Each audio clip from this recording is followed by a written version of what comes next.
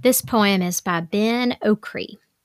Remember that all things which happen to you are raw materials, endlessly fertile, endlessly yielding of thoughts that could change your life and go on doing so forever. So fear not, my friend. The darkness is gentler than you think. So I know that some of you have heavy things on your hearts. You are going through a really rough patch.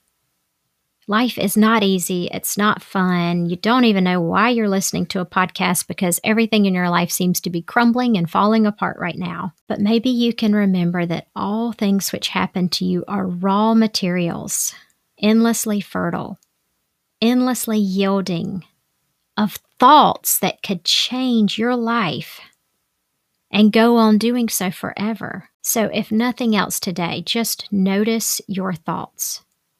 Notice your thoughts about the situations, even if it's a really horrible situation and you'd say, I can't change my thoughts about this. It is terrible and I am going to think it's terrible forever.